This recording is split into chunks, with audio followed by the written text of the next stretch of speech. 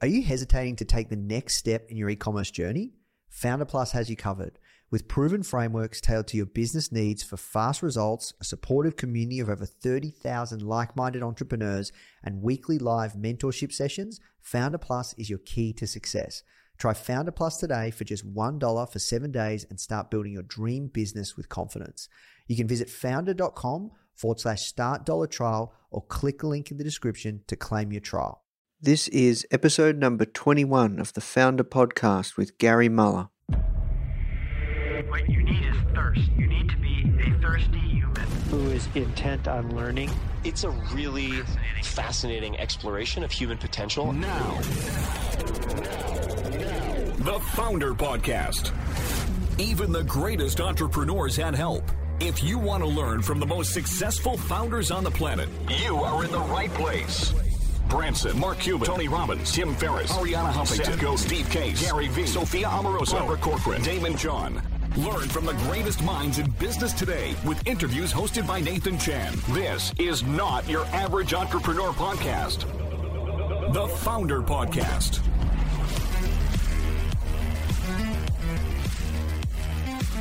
Hey guys, thank you so much for tuning in. Before we start today's episode, I just want to let you know that our goal at Founder is to help entrepreneurs succeed however we can by giving away high quality content in the form of interviews, blog posts, podcasts, YouTube videos, you name it. We put out so much content to help you. And another interesting project that we're working on right now is partnering with world-class founders like Damon John, Alexa Von Tobel, Greta Van Riel, and so many more to teach crucial skills like negotiation, finance, e-commerce, and so much more. So if you'd like to get access to these free trainings with founders like this, which is 100% free, just go to founder.com/free. Okay, so now let's talk about today's episode. What up, Team Founder? I had to just change that, the first thing I say because I was getting sick of saying just what up, guys. My name is Nathan Chan and I am your host of the Founder Podcast. So just had to mix that up, break the cycle. Hope you're all having a great day. Really, really pumped for 2015. By the time you listen to this episode, we will just probably hit just 2015. So yeah, I'm really excited where we're going with the podcast and the Founder brand. A little bit about today's guest, Gary Muller. This is a little bit longer than our usual length interviews, but it was such a pleasure speaking with Gary, and this was such a fun conversation. We just couldn't stop talking pretty much. A little bit about Gary. He runs one of the most successful bed and breakfasts in the Hamptons. It's called the Muller Inn, and he tells an amazing story about his journey as an entrepreneur, how he started, his struggles, and his biggest takeaways and what you can learn from him, and really what it takes to develop next level customer service and what it means to really care about your customers and develop a relationship and go beyond what it means to help somebody. Gary's just like one of the nicest guys. I can't speak highly of him enough. How's this for a cool story? After we jumped off this interview, he personally invited me to stay at his bed and breakfast in the Hamptons, and I'm going to take him up on that offer because who wouldn't? It's going to be so much fun. I'm looking forward to meeting him, and that's just the kind of guy he is. But I think you're really going to enjoy this one. It's an interesting take. It's an interview with somebody that you probably wouldn't think that we'd feature in Founder. So that's what makes it interesting. I'm trying to mix things up, as always, trying to just provide you as much value as I can. So if you are enjoying these episodes, please make sure you leave us a review. We need more reviews. It helps us get found. And if you have any questions at all, I'm here to help. You can reach me at nathan@foundermag.com. I'd love to hear from you. And now let's jump into the show. Today I'm speaking with Gary Muller. He runs an upscale bed and breakfast in the Hamptons in New York called the Muller Inn. And that's about all I could find out about him on the internet. He came as a recommendation from Chris Brogan, and they're quite good friends. So, Gary, thank you so much for taking the time to speak with me today. It's absolutely my pleasure, Nathan. I'm glad to be here. Awesome. I'm really interested to delve into your story. So, and how you started the Millhouse Inn and your journey as an entrepreneur. So, can you tell us first of all about how you got your job? Certainly. My wife and I were living in Jersey City. I had for the past 15 years owned a bunch of different restaurants and catering businesses, and we were pretty much feeding Wall Street. She was working for the British Broadcasting Company in Manhattan at the time, and the world started to change a little bit. And I guess we were entering the recession of the mid 90s. Mm. And we started to look for options. And I'd always wanted to do a bed and breakfast. I dealt with so many great customers, and I always had this statement: if I had a hotel, I'd get to keep them longer. In the restaurant, they go home quicker. Even though in my building with 4,000 people, I would often see a guest 6, 8, 10 times a week because they'd be in for coffee, lunch, in for dinner after the close of Wall Street. So we looked around. And as I was downsizing, Sylvia was downsized. So there was a little adversity. And I guess that's when you decide to do more things. So we looked, and I had seen a place in the Hamptons that was for sale. We were summering in Montauk in a nice little cottage on the beach. And right in the village, walking distance to everything, came for sale. The owners had only been there about 2 years. And I wrote to a friend who was a broker in Vermont, Bill Oates, who's always handled inns. And I said, Bill, tell me the story. And he told me the story. And I was actually on my way to Chicago to the hotel and restaurant show. And while at Chicago, we wrote a letter of intent, a quick 3-page business plan, contacted our local bank in Montauk, and said, look, I want to do this. That was in May, as the restaurant show always is. And on the 31st of July of that year, we bought the Millhouse Inn. Wow. And can we go back a little bit further about, you mentioned that you've owned many different restaurants. How did that all start? Can we go further and lead up to how you've got running the Millhouse Inn? I had the luxury. My family was on and off in the restaurant business, and certainly my grandparents. And the odd thing, they were in Jersey City. Back in the day, during and post-Depression, my grandmother had taverns. So it was odd that I wound up back there. My father sold in Manhattan to restaurants. So as a 6, 7, 8, 9, 10-year-old, as we all do if we can, I went to work with my dad. So I've often said I'm going to be 57 in August. And that means I've been in the hospitality business since I was just about old enough to hold up a knife and walk around in a kitchen. It's 50 years. Wow. And I had opened my first restaurant in Manhattan, I guess it was 83 or 84. And being undercapitalized and not knowing the layout so well, it didn't last too long. It did well. We were 4 blocks from Wall Street, and we did pretty well. And I took a couple of years off from that and worked for a while. And then an opportunity came back to walk back in, but it wasn't in Manhattan downtown. It was in Jersey City downtown. And an odd thing was happening.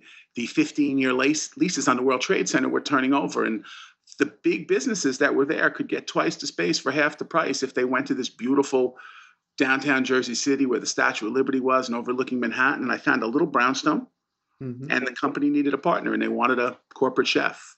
And I walked into that, and I'll make that story real short. Over the course of 10 years, that went to 6 restaurants. It went to a food manufacturing company. It went to a catering company where we catered Wall Street firms right on the floor of the trading firms. We call that real food because we were determined not to serve the standard less than palatable food that we observed stockbrokers eating, and actually cook for them right on the trading floors. So that was a 10-year stint in Jersey City. Everything was within 6 or 7 blocks of it. By plan, I could walk back and forth. I moved there almost immediately because it was a dedication. Oddly enough, in an environment where everything's closed, obviously on Saturday and Sunday, and certainly then it turned into a ghost town on the weekends. The weekends were time to go in the restaurant and do the paperwork because Monday to Friday, I was in at 4 a.m, and it was not unusual to be finished at 11:30 at night. That's the restaurant business.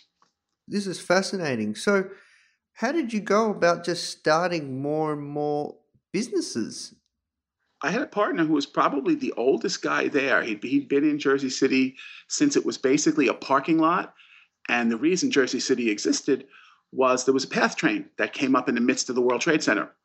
And when it left New Jersey, it was in downtown Jersey City. And there were two sets of stockbrokers in America, those people who traveled east to go home and those people who traveled west predominantly.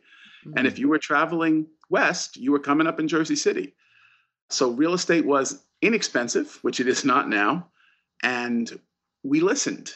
We listened to the brokers. What did they want? What did they need? There weren't enough restaurants. There wasn't enough for them. And certainly the big catering firms that would normally take care of Wall Street, they didn't want to come over there. They saw it as an imposition to take more money from a company they already serviced, which flabbergasted me at the moment. And I said, sure, we can feed you. And one of the neatest stories was we took over feeding for this one company, and basically a large, big catering company said, you're in transition. It's not worth our time to feed your staff. And they walked downstairs to our restaurant, which was brand new, 6,000 square feet on the Hudson River. Mm-hmm. We were in debt above our heads. And they said, can you feed us? And I said, yes, now, or do I have a day? And he said, Andy said to me, he goes, well, lunch would do for right now. I said, come sit down, let's have lunch and let's see what you need. And that led to the next day signing a contract on a piece of paper that said we would produce 300 breakfasts and 300 lunches a day. And eventually we would do it upstairs in their kitchen, because I said, I don't think that we want to bring food to you. I think we want to make food for you because it's going to be better. It's going to be healthier. And then we borrowed money. We eventually bought some real estate. We borrowed more money. One of the niche stories in the middle of it was I'd worked for the mayor of Jersey City's wife, Lynn Schundler, and did a lot of the food work for her charities. We were a bunch of food pantries. We started a cooking school for underprivileged kids, at-risk kids. As my business was getting huge, I was running out of kitchen.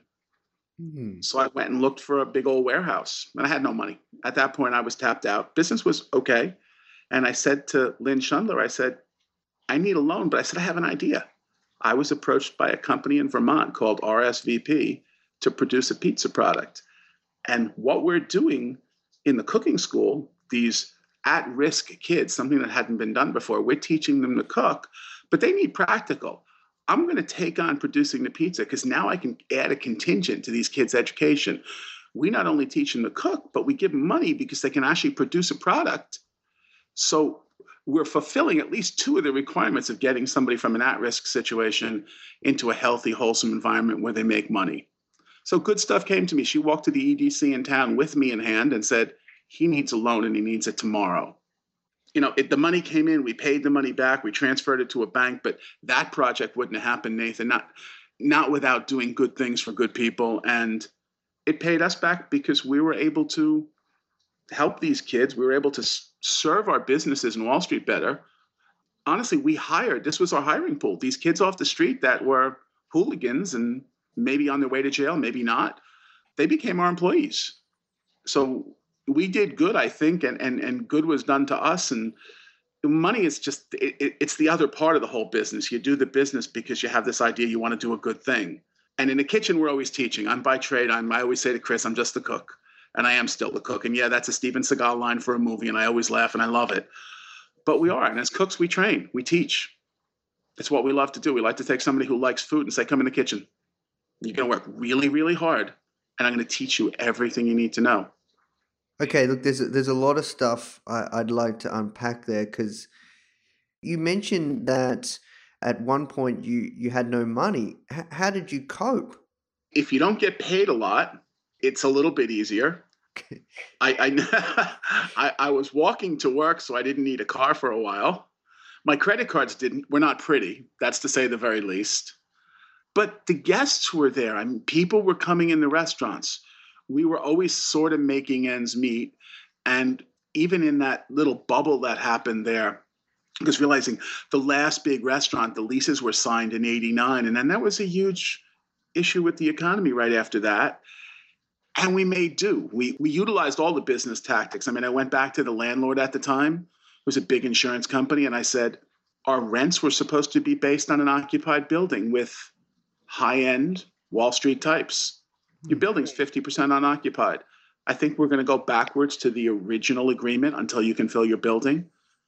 They weren't happy with the conversation, but for us, it was a make or break. And eventually they consented because we provided a great restaurant. People were happy with us. And we were fastidious about what we did. We purchased well, and we were careful with our staffing. And it's always about the numbers, and it's always about making it work. And we looked for other businesses. Without a doubt, that little bit with Wall Street and that other building is what pulled it all out for us. There was a moment there where I said, I think I need to figure out where I'm going to work next, because the business isn't going to be here. And this is going to be a terrible set of tumbling dice. And then all of a sudden, 3 huge money brokering firms walked into Jersey City. I got to talk to all 3 of the physical managers of their floors. I got to talk to the CFO of one of the greatest companies in the world. What a brilliant guy. And he took me under his wing. And for 5 years, we had a fantastic relationship. He paid me, but I think I got more out of it from the education. But these businesses, which I know certainly only came about, and I never could have serviced them without that warehouse that came from doing the charitable thing, it never would have worked. We certainly would have fallen down. But those days when I thought it was all going to go down, I said, you know what, we're going to go down smiling. So we were actually using the kitchens in the restaurants to teach the kids on the weekends and in the evenings. Then they would go and they would learn the bookwork during the day up at the food pantries. And it just magically happened. The economy got a little bit better, and we paid attention to our guests. We picked up a couple of accounts in Manhattan, which was the big time, one of which was Cantor Fitzgerald. I was their largest off-premise caterer. I did a lot of events, 600, 700, 800 people, very highbrow, expensive events with a great bunch of guys. They taught me, just listening to them, working with them, taught me. So, we made it through. The restaurant business is always about those high-end numbers. You've got your fixed costs, but the variables will kill you. And if your food is taken care of, you can keep your food costs down and present great food. And you teach your team. We taught all of our staff that you need to be fastidious. You need to be economical. You're done. Go help the dishwashers finish. Get everybody out of here. Keep the payroll down. Finish the day well. And everybody was on the same team. I mean, Nathan, I don't know if there really is a business, any business. I think it's all people. I don't think I ever sold food, and I know I certainly don't sell rooms right now. But I know the one thing that's for sure, it's people. It's all about the people. It's the only real asset you ever have is your team, your staff. You fail immediately without them, and you succeed so well with them. So they did it. Maybe I was an example. Maybe it was because I was there before them every morning and I was still there when they went home at night. Maybe it was because I cared about their problems as much as I did about mine. Maybe it was because I lent the money when I didn't even have any money myself, when somebody was in a sticky widget, or when I had a guy whose green card was failing and I took him over to a lawyer I knew who would help him. And that story goes on because, again, without the people, there is no business whatsoever. I don't care what you do. Even if you're a solo entrepreneur, there's people you need to talk to. There's people that are in your world, and they're important. They're more important than the actual thing you do, because your thing will not succeed without their input, without their help, without them taking you forward. That was a really captivating story, Gary. I certainly didn't have a house. What's that? Sorry? And I didn't have a good suit, when I needed to go to a meeting. One of my clients was a tailor in the adjacent mall, and I traded off a bunch of lunches for a couple of suits. I said, I'm not really going to go into these meetings in my whites, although it would have been okay as a chef. But I said, I think these Wall Street guys are going to have a little bit more respect for me if I know how to put a tie on. Oh, that's funny. Well, yeah, look, by the sounds of it, you've gone through thick and thin, and that's the real story of an entrepreneur's journey. Often we just see the end product. So you mentioned about business tactics. You said you use standard business tactics to get through. Can you tell me a bit more about some of those? Well, again, you have to work the numbers. I mean, one of the most important things in business is always those people you don't want to talk to, being your accountant and your lawyer. But I kept them tight and close. They ate in the restaurants all the time. They were local. They became friends. They became investors, whether they wanted to or not, because I didn't pay them. Eventually I did, but for the most part, it was in everybody's children get married. Well, that wedding is free. Now it's going to cost me bigger. But if you don't make backward steps, if you don't make mistakes in your business, if you can actually concentrate on the thing you do. So I always say to my lawyer, and I just got a new one, actually, Rachel Rogers from Chris Brogan.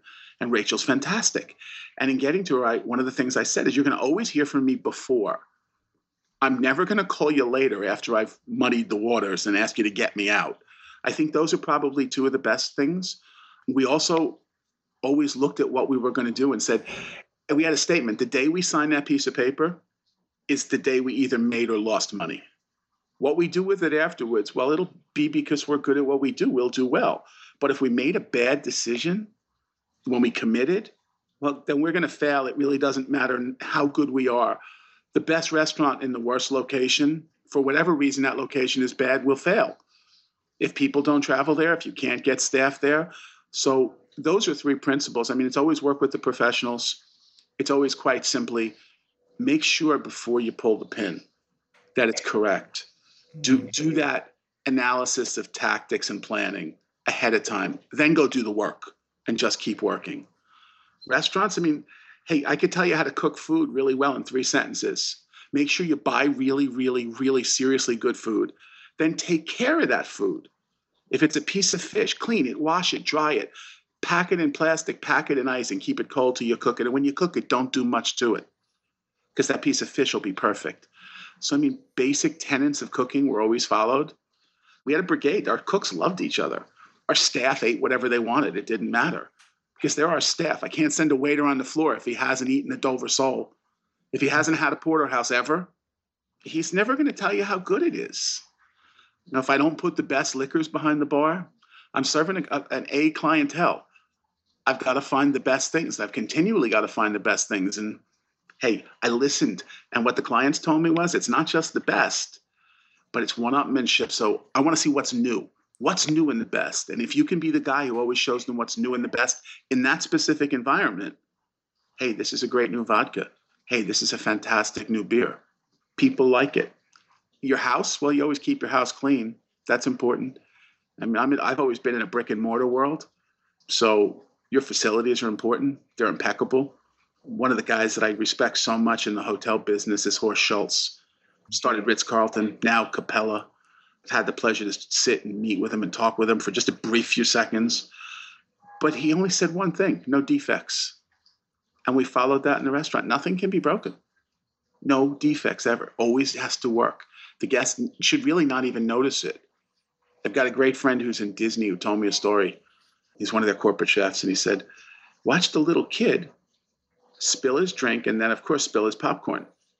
Within 12 to 15 seconds, the popcorn and the drink were moved away. A new popcorn and drink were on its way. And another employee had a brand new shirt that he handed to the mother and said, here, give him a shirt. He'll feel better than with the wet one on.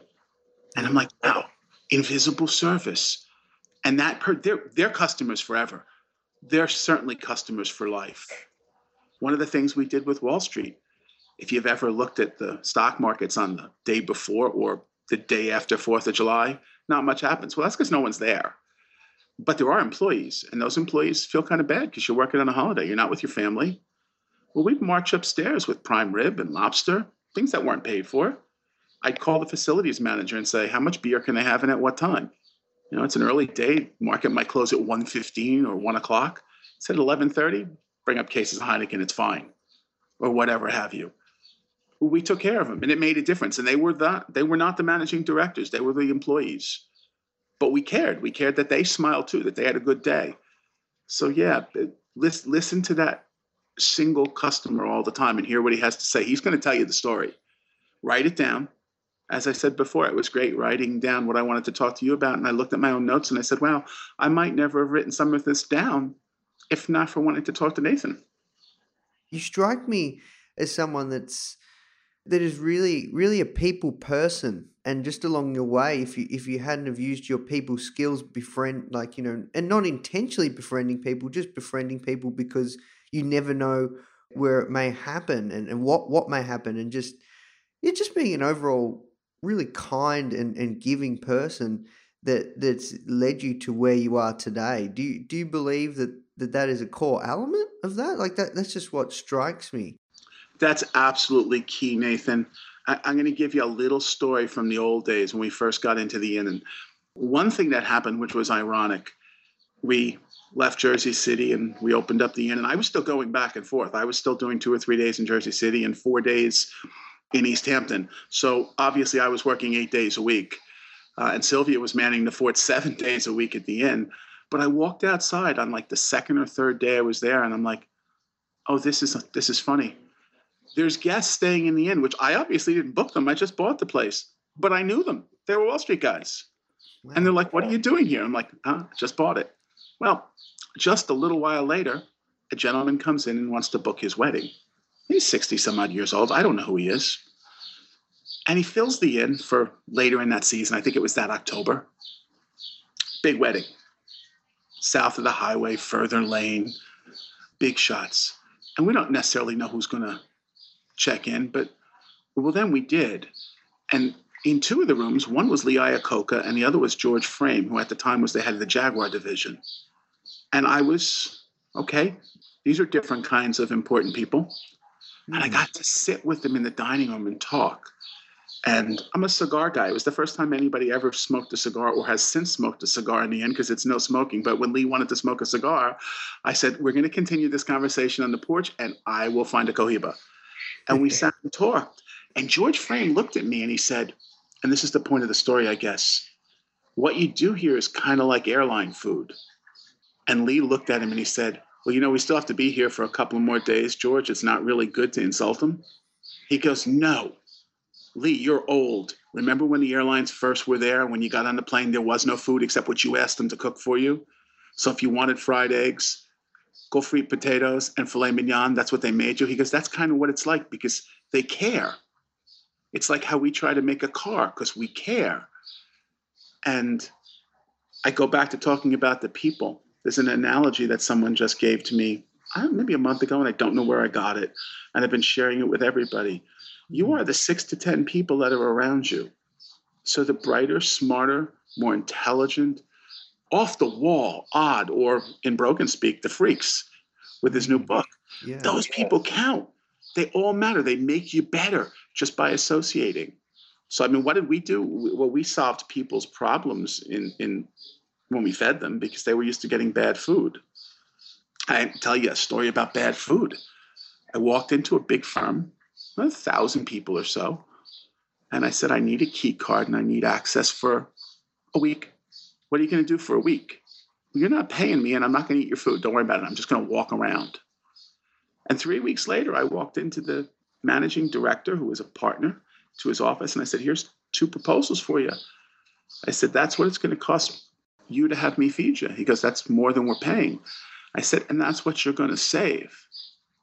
Where'd you get that number from? Well, every day your food company brings in food, no one eats it. And then your 1,000 or so stockbrokers, well, they run around and order food from outside. So the amenity that you gave your people because you cared enough to feed them, they don't like because it's not good. They're not going to do that anymore. And the best part isn't the money you save, because when you add the 2, I'm cheaper. The best part is that their concentration is going to be on their job. There might be a little hoo-ha and hooray about that we're serving great stuff, and my team was always taught to listen. So, Nathan, if you said, hey, how come you don't have fish and chips? Somebody said, we'll figure out how to do that, maybe not tomorrow, but the next day. And it was on the food. It was on the menu then. But we listened. I walked around and I talked to a couple of hundred people, and I watched boxes of food come in, and I watched stuff go in the garbage can. And I said, this is a no-brainer. This is easy. We make an amenity. We make people happy. Those people were thrilled when we fed them. And they were thrilled until budgets got cut, which sent us to East Hampton. But that's the other part of the story. So can you tell us that other part of the story in a short, summarized way? What sure. Exactly happened? I started selling off things because I just had this feeling. I had a really big project I wanted to do, and I'd spent, I think about a year flying back and forth to most of the small little towns in the UK. We had this idea, and it wasn't me and my partners. It was me and a couple of brokers. We were going to create traditional brew pubs, and we were going to bring our own cooperage in because we wanted real beer. Budweiser wasn't cutting it for anybody. We looked at food, and I walked into the places like Guinness and sat and talked with people, and then John Courage and all the small brewers that were even smaller than that. And I think we went to Scotland twice, and we talked to some people about getting some scotches that they didn't necessarily have enough to sell to the wholesalers. Well, the economy, again, was not my friend. And these guys who were going to invest couldn't. And this was going to be a big deal. And it was going to be pretty special. But I said, sometimes you got to know when you say no.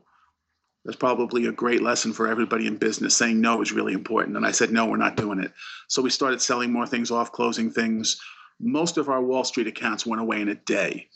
One of the things I wanted to talk to you about is advice for people. Never put all your apples in one basket. And that's so true. Because all of a sudden when you lose everything, and the bad part wasn't that I was okay with losing it. My businesses were structured well. I couldn't keep everybody. That was the heartbreaker. I had to lay people off. I spent 2 weeks on the phone finding jobs for my key people and for anybody else I could. Just calling everybody I knew in Manhattan and everybody I knew in New Jersey and finding places for these talented guys to go who'd helped me so well. So Sylvia had always wanted to spend more time on the East End. It's a beautiful place to take pictures, 270 degrees, surrounded by water, pristine beaches. It's not necessarily the Hamptons that you see on the news. The other part of the Hamptons is, and Nathan, when you come be my guest at the Millhouse Inn, and you will anytime you're in the United States, stay with me, please. Well, I'll take you on a busy weekend and I'll show you empty beaches, which is really cool. We need a little four-wheel drive, but that's fine. Sylvia said, we could live out there. And I said, okay. So at that point in time, I had a few pennies and still a few left, but not a lot. And I managed to buy a couple of pieces of real estate that weren't very expensive and they were mortgaged to the hilt. But then I looked back and I said, wow, the economy's been kind to real estate. There is an adage. They are not making any more dirt. And I said, let's let them sit. And we borrowed. And I had found that piece of property with that inn that people had started. And fortunate for me, the couple that started the inn and renovated it a little bit decided they didn't like people. So they really needed to leave yesterday. And we went through that whole thing that we talked about before, and we walked in the door and I said, okay, now I'm here. What do we do? How do we make it better? How do we take apart this business? Because it's not a restaurant. We serve breakfast. And I said, well, we're going to take away everything that I don't like. We're going to get rid of the chintz and the lace and the doilies. We're going to get rid of the communal shared tables, which now is back in vogue in restaurants. I just ate in a place in Newport, Rhode Island. That was fantastic oyster bar that had these big, long shared tables, but it also had regular tables. And we're going to take away that innkeeper who pronounces to you what you'll do today. And we're going to create customer service. And we're going to make a breakfast that Zaggett's gave us a 28 for a couple of times. Because we're going to cook real food. And we're not going to limit it to just breakfast stuff. And yeah, there's going to be lobster in there, and there's going to be tuna in there, and there's going to be sausages we make and bacon we get cured for us by somebody really special. And then we're going to start to redecorate. I guess what I figured out was if I wanted me to stay in the inn, I had to rebuild the inn for me.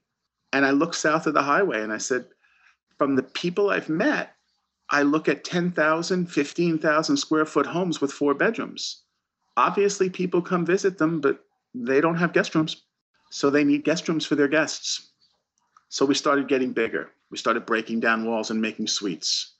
We were lucky enough to buy the house behind us and build 3 rooms that were 1,000 square feet, 900 square feet, 800 square feet. And I bought that house and in 3 weeks with 2 friends got it open for the season. Because if I didn't get it open for the season, I had some financial woes coming to me that were going to be big.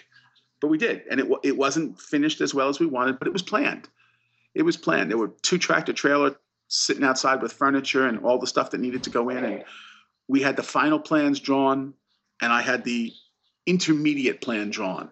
And well, the summer proved to my bank that I could make it happen with the snap of my fingers if I needed to, even though I didn't sleep for 3 weeks. And guests raved. I mean, they absolutely raved. And we listened. We sat there and we listened. We didn't talk. What do you want? And what I want is really, really big tubs and steam showers. And I want lots of TVs. Inns don't do those things. And I want service that's invisible but always available. Well, that's easy to do. We're here all the time. And I think I got a review that chastised me for somebody at my front desk not being right there.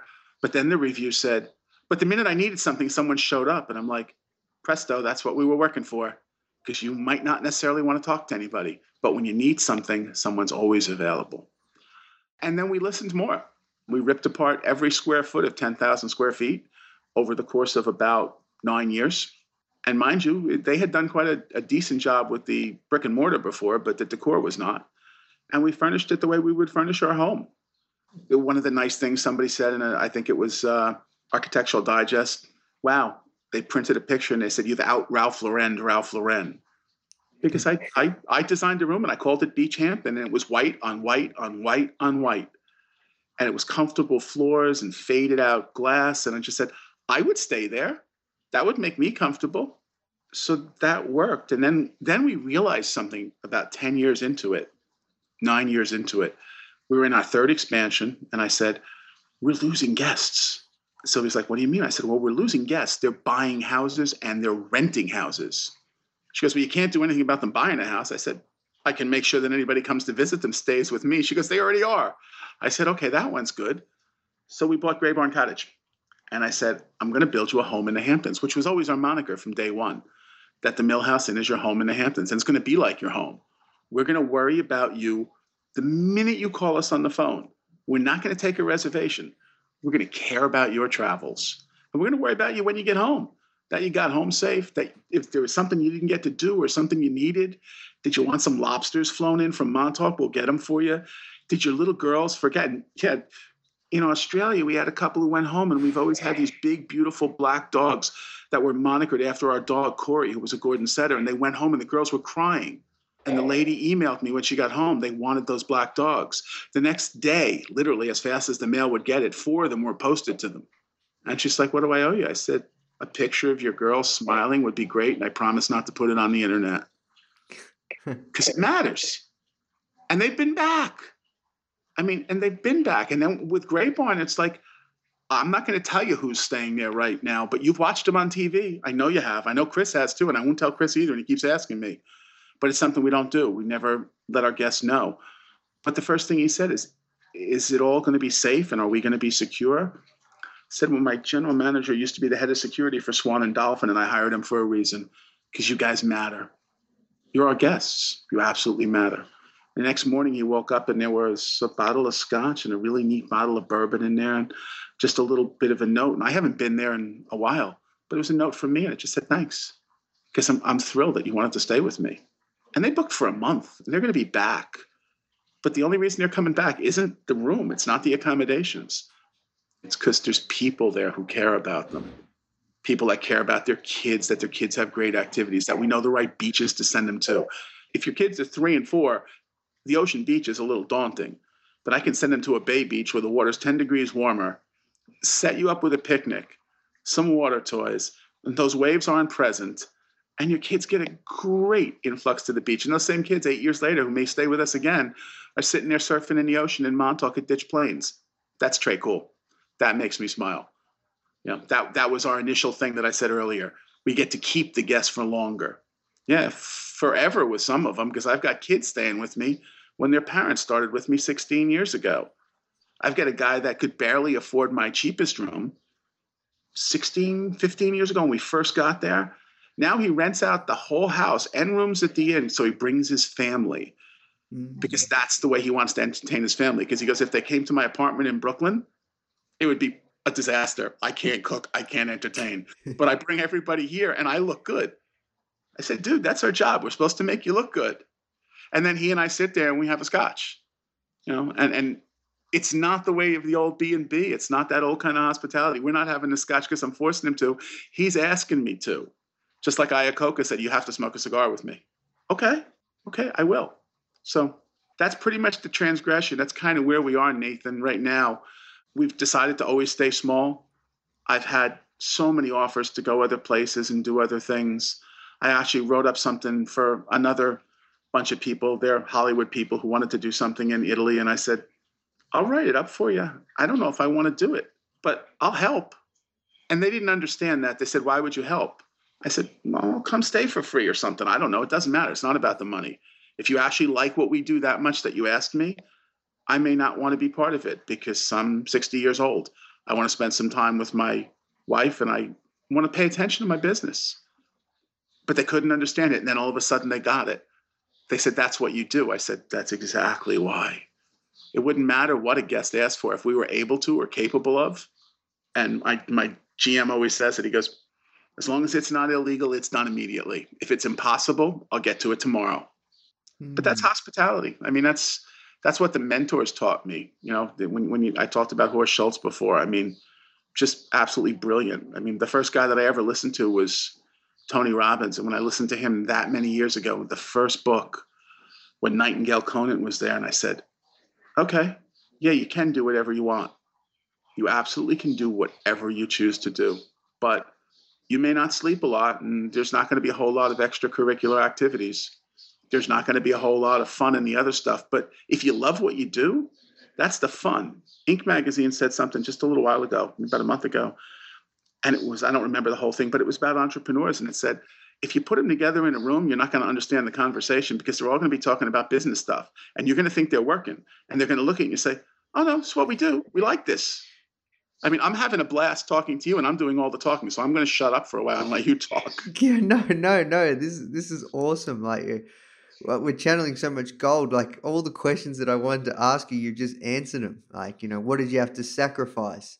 How do you market your business? Well, it's pretty obvious how you're getting people through the door, and it's how you always have. You care. You've told us all sorts of things. So no, I'm really enjoying this conversation, and that's, I guess, and you would probably attest to this too, that's the key to a great conversationalist. It's what you don't say. True enough. There's a lot about my business that doesn't matter. You brought up a great point, and I didn't write this one down, but this one is ever present in my mind. We never, ever sell a room. We never worry about the paint being right. We never worry about everything working. That's a given. That's just absolutely a given. And I don't care what you do. If it's in this blazingly wonderful new world, which I adore, where everybody, and I'm going to quote him again, can be a freak and you can start your own business and you don't have to have a quadrillion dollars to do it. Well, be damn good at the thing you do. I mean, exemplary at the thing you do. But then it's a matter of your personal relationship with the people you want to serve. That's going to make the difference because there's a lot of other people that are doing what you do real well. It doesn't matter who you are. I'm comfortable talking to you, Nathan. There's not many people that make me this comfortable. It's a great conversation. So yeah, you're good at what you do. Your magazine's great, but you're a pleasure to speak with. And that matters. And that's what they can all do. This is an old story too. These were the days when Sylvia and I went to work at 7 a.m. and we finished at 11 at night every day. And I got a phone call, and it was a guest. He was from Germany. Hadn't stayed with us before. And as I normally did, and against all hotel selling principles, I always said, so why are you traveling? And how can I help you? And after a 20-minute conversation about what he wanted to do and such, and I explained to him what he could do, and I said, you didn't answer my first question, no. Why are you traveling? Oh, a friend of mine said to stay at the Millhouse Inn. Well, that's really nice. You were traveling to New York, so you decided to stay with us. He goes, no, you have it wrong. I'm traveling to New York from Germany to stay in your inn. Well, I almost fell off the seat in the office because we were brand new. We didn't know if our shtick was working quite well yet. Mm. And I smiled over the phone so much, and I said, you know something? You made my year. Actually, you made the first 28 or 29 months I've been here just by saying that. I'm going to be smiling the minute you walk in the door just as much as I smile with everybody. But thank you so much. And for whoever recommended us that well, that you're traveling that far, thank them too, because it shows that when we care, it makes a difference. We've got a new statement, Nathan, that we've been making. And it's funny. I get all these social media things and I read them all, and they come from all the hotels and all the bloggers on hotels and on what you should do. And our hospitality marketing firm that we don't think does such a great job anymore, but because they're falling behind times. But it was talking about rewards programs. And I'm like, well, yeah, we started one a year and a half ago, and it's called Lux Cards, and it's not a rewards program. It's an awards program. And we give out these beautiful cards from a company called M-O-O. Super thick, beautiful paper, crafted in an old Adirondack factory, and they're worth $100. Tell me how many you want. I'll send you 1,000 tomorrow. Give them out. I'm giving you an award for wanting to stay with us, for wanting to recommend us, because it matters. There's no caveat. There's no rules. There's no regulations. You don't have to punch a card. You don't have to tell me I'm the only place you're going to stay. You don't have to do anything. I mean, that's the kind of thing that we do that makes a difference. I mean, our front desk agents, I don't have a good name for them yet, but we're working on it. We stole horse for a while and we called them personal assistants, but we're going to come up with a better name. But you might be there with your kids and find out that you're going to dinner, and one night out of your 5 nights, you really like a babysitter. And one of my girls that's at the desk is going to say, I'll take care of it because you know me already. But she's going to ask your children what they like to eat, and she's going to go out and buy dinner. And I've seen them do it out of their own pocketbook, for which I scolded them and said, we'll certainly give you the money. But they brought the kids dinner in and rented them a movie, put an Apple TV in the room, or an Amazon Fire right now, which is pretty cool, and watched the movie with them. And they paid attention to what the kids wanted. And the parents were blown away. Did you make them do that? I said, no, that's not in the manual because we don't have a manual. We tell them to care. And if they figure out something, tell everybody else what they figured out because that would help. And yeah, we'll eventually write it all down, which is something they're doing right now. They're writing down a list of everything we do because we're not quite sure of how many things we do. But it makes a difference. You have dogs in your room. We always take pets. We always take dogs. Always have. Wow. And if your dog barks, and people are so attracted to their animals, your dog barks, somebody will go back and rescue him from the room and bring him up to the office and hang out with him until you come back. We're not going to tell you we do that. We just do it. We make it work. We make your trip special. We know the beach where you can take your dog too. So he has fun too. And he's not stuck on an ocean beach with people saying you don't belong here. I can definitely see how you've got to where you are today. And anybody listening to this, it's quite evident.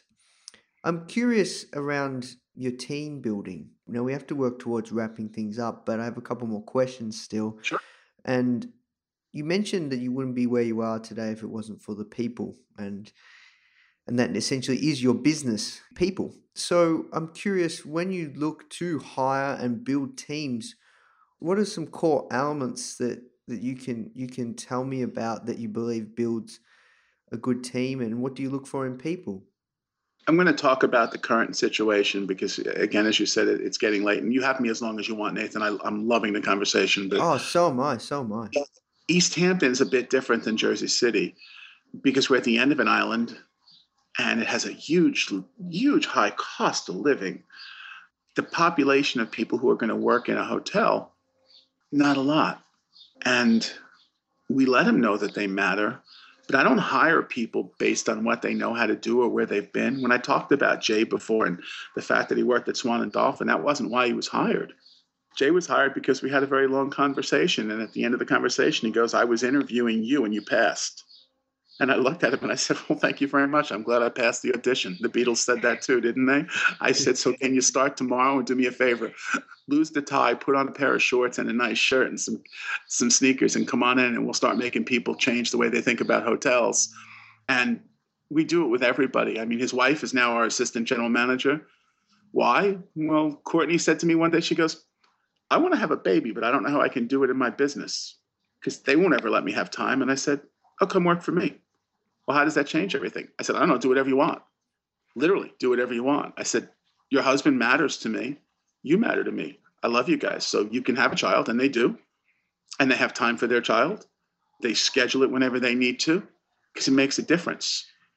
And dedication, I couldn't buy the dedication with money. There's no way. I buy it by caring.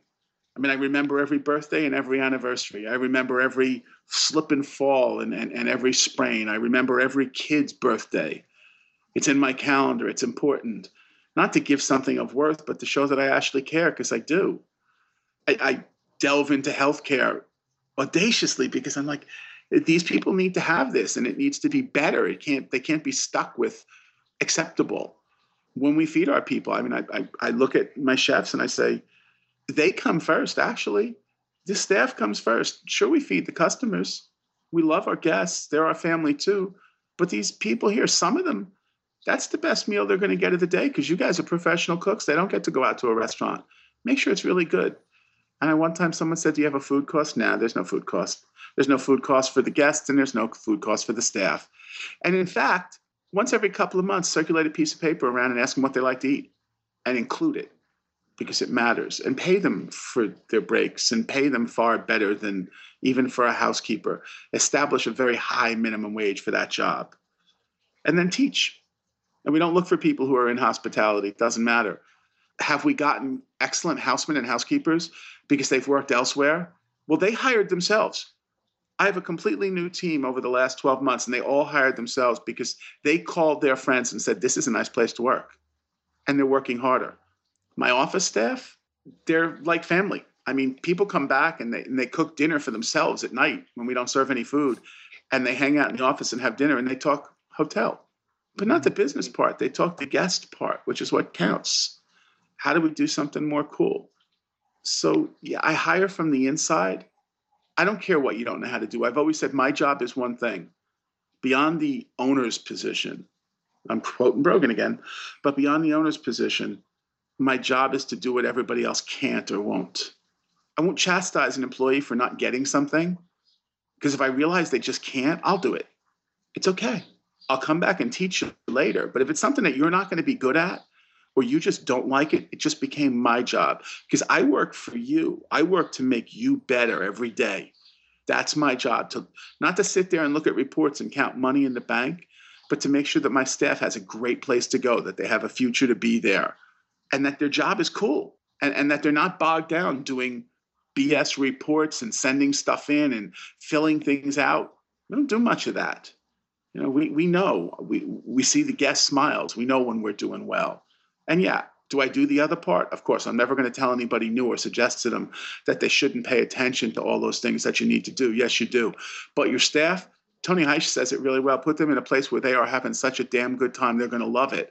And then if I look at one of my favorite quotes in the entire world, just without a doubt, if you can't come in on Saturday, you don't need to come in on Sunday either. Yeah, that was Steve Jobs. And I think what he meant wasn't, I want you to work 7 days a week. What he meant was, I want you to care so damn much about it that you can't put it down. That doesn't mean you have to be here, but it means that when you're sitting home all of a sudden, and literally everybody that works for me sits there with a piece of paper and a pencil by their bed because they wake up in the middle of the night and say, wow, I could do that. And they write a note. And then they take a picture of the note. And we've had these back and forth at 2, 3, 4 o'clock in the morning where somebody woke up and thought of something and then texted it to everybody or emailed it to everybody. And everybody just chimed in. And then they've woken me up and I'm saying, okay, now all of you go back to bed. Thank you very much for thinking. But yeah, because they're jazzed about it. They like the thing they do. So yeah, you don't have a business. And I think I said before, even if you're a solo entrepreneur, well, first off, you have an accountant and you have an attorney. You need to have them. Take care of those people. Learn from them. Ask them tons and tons and tons of questions before somebody sues you for copyright infringement, because it'd probably be a good thing. And then find 6 to 12 really smart people and contribute, give. I think one of the things that you and I had talked about in email was, what would I tell somebody else to do? And I think I touched on that a lot, but what I would also tell them to do is, when you print this, Nathan, put my email address in there. Email me. I have time. I don't need to sleep. If you've got a question about business, if you're thinking about something, even if it's not hospitality, email me, because I'll learn far more than the value I'll give you back in an answer, but I'll give you a great answer. I'll pick up the phone and call you, because I like business. I mean, business is really, really cool, especially when it's done on this level, not the corporate level, because that one I don't understand. This one I think is genuine. It's real. It's loving. It's emotional. Doesn't matter what you do, whether you publish a magazine, whether you have an inn or a restaurant. Restaurants are so cool for the social aspect of talking to everybody out there. You can build a whole restaurant with Twitter. You can guarantee the success of an entire restaurant with Twitter. And I watched people do it. I'm in Provincetown now. And I watched these 3 young guys, and they just opened the place. And I watched one guy go over there and tweeting back and forth between guests and guests coming in and telling him that lobsters just came in off the boat and clams are coming in an hour. And I've watched this guy's place for 4 days. It's full all day from breakfast to the end of dinner. It's little, it's special. And all 3 of those guys care so much about their guests. And their smiles are ear to ear. Yeah, no, I think, the underlying message from I'm getting, and look, I'm going to take my customer service to a whole new level after speaking to you. Well, I've talked about that at length, and I always wonder, what do I want to do when I grow up? And, what's the next thing? Well, again, I keep mentioning, but Mr. Brogan told me to write a book, and he named it for me at one of his owner's sessions. He called it Hospitality Without Borders. And I said, I want to take it further. I said, I want to offer effectual, cheap consulting to explain to people that hospitality is part of every business. It's how you treat those people. It's how you make them feel comfortable and at home. Because you can provide the same services a number of different ways. But when they're done in such a way that you've told your client that they matter, that they're important, whether it's just a change in a brick and mortar place in the greeting room for a lawyer or an accountant. I was in the city at my accountant's office, and I said, put in an espresso bar, put in some really cool couches, some big TVs. It's going to matter. It's going to change the way your people feel. He didn't get it at first, and then he emailed me back about a week later, and he goes, help us buy the stuff. I said, okay. And get some like really cool blue bottle coffee there and Stumptown coffee. Make it different. So yeah, I want to help other people take hospitality into their businesses when they're not necessarily a specific restaurant, hotel, bed and breakfast, inn. It's how you write a letter. It's how you don't have rules and regulations, but yes, you can do all these things. Oh, and yeah, there's another thing. And if you need it, there's a PDF, and I'm sorry we had to write it, which is exactly what we'll tell people. We're sorry we wrote that. But there needs to be some rules for some things because there is commerce going on here and it's legal. But for the most part, no, we don't really want to do that. What we want to do is anything you ask. I can really feel that. Look, we have to work towards wrapping things up. So I have one last question, Gary, and that is, what's the best piece of advice that you've ever been given that you would like to share in a final note? You have to learn the power of yes and no. They're the two most important words, and they're easily allocated. To your client, every time say yes. Even if there's a caveat, and as I said earlier, if it's impossible, it's going to take me a little longer. Or that's really expensive, but we'll do it for you. And then learn the power of no. And by that, I simply mean concentrate on your business. All kinds of distractions are going to show up, whether it's your buddies wanting to go to the park or out to the pub, or somebody saying you should do this business. No, do the business you're doing. You don't want 10. You want one that's so mind-bogglingly great that everybody talks about you. Then you might think about 2. So the power of yes and no is so important. That was brilliant. So look, I've had an absolute blast speaking with you, Gary. I could talk to you all day, man. We just had to, I just wanted to thank you so much for taking your time to speak with me. Absolutely, my pleasure. Absolute blast. Absolutely, my pleasure. And I'm going to send you off some directions from where you are so far away, so you can find the Millhouse Inn. You're going to come visit us. Let me know when you're in the States anywhere, because obviously what Tony Robbins would have said is I have to walk my talk. So I got to prove to you that we do this. Well, yeah, look, I do plan to come to the States. So yeah, no, thank you so much. I will definitely, I would love to. My pleasure. I look forward to it. Hey guys, I hope you enjoyed this interview. As you might already know, our mission at Founder is to help tens of millions of people every single week with our content, either start or grow their business, which is exactly why we're partnering with world-class founders such as Damon John, Alexa Von Tobel, Greta Van Riel, and so many more to teach crucial skills such as negotiation, finance, e-commerce, and so much more. So if you'd like to get access to these free exclusive trainings, please go to founder.com/free. These are 100%. We go super in depth on teaching a particular topic, and I know that you're going to love them if you enjoy this podcast. So just go to founder.com/free. All right, guys, I'll see you in the next episode.